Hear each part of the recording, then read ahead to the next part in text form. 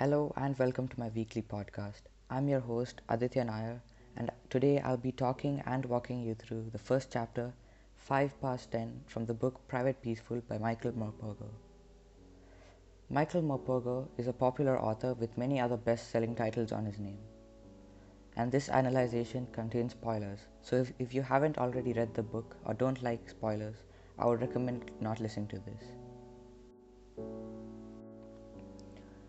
So, Private Peaceful mainly revolves around Thomas Peaceful and his elder brothers, Charlie and Big Joe, as well as his mother and Molly, who is a close friend of the children.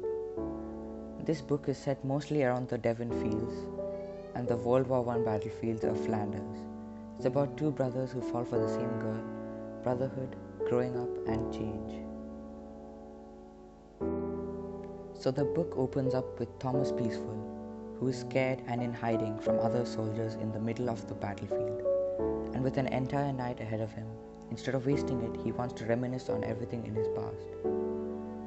The next paragraph starts off with young Thomas, or Tomo, on his first day of school, revealing his concerns and how scared he is to go to school.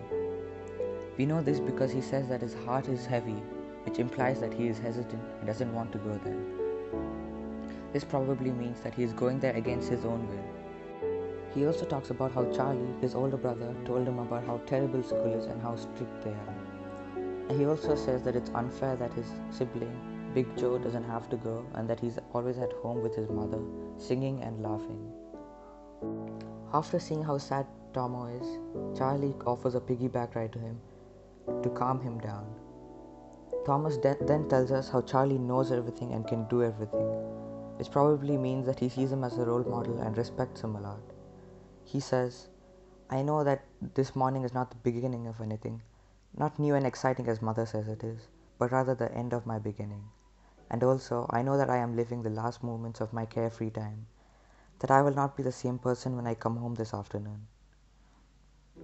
This implies that Tomo knows that school is the beginning of his maturing and growing up, and that life will probably get harder for him soon. Soon after this, he sees a dead crow, but he doesn't feel sorry for it or its family who is in mourning, because he knows that this dead crow could be the one who chased his robin away. He also remembers the time that he was about to take the robin's eggs, but then he said, the robin was watching me from father's rose bush, her black and beady eyes unblinking, begging me. Father was in that bird's eyes. This quotation from him means that something about this bird reminds him of his father, thus causing his hesitation to take its eggs. The writer probably wrote it like this to create a sense of curiosity within the text for the reader, so the reader will want to find out what exactly happened to Tomo's father. And this soon makes sense when we learn that his father died. It cuts back to where we were left off. With him in school, separated from Charlie, he needs help in tying his shoelaces, when the teacher calls upon Molly. And this is the first time she is introduced to the readers. She helps Tomo tie his shoelaces and he is in awe, and says to himself, "Suddenly I no longer want to run home.